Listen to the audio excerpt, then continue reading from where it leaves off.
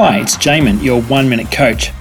One of my favourite stories from the Bible is about a rich landowner who entrusts 3 servants to look after his affairs while he is away on business. Interestingly, he trusts different amounts of money to each of them. To the first, he gives the equivalent of 5 years' wage. The second gets 3, while the third only 1. On his return, he calls his servants together to give an account for what they did with the money. The first 2 had doubled what they'd been given, while the third buried his money for fear of losing it and still only had the original amount. The owner is furious, telling him to leave immediately while giving his money to the guy who had the most.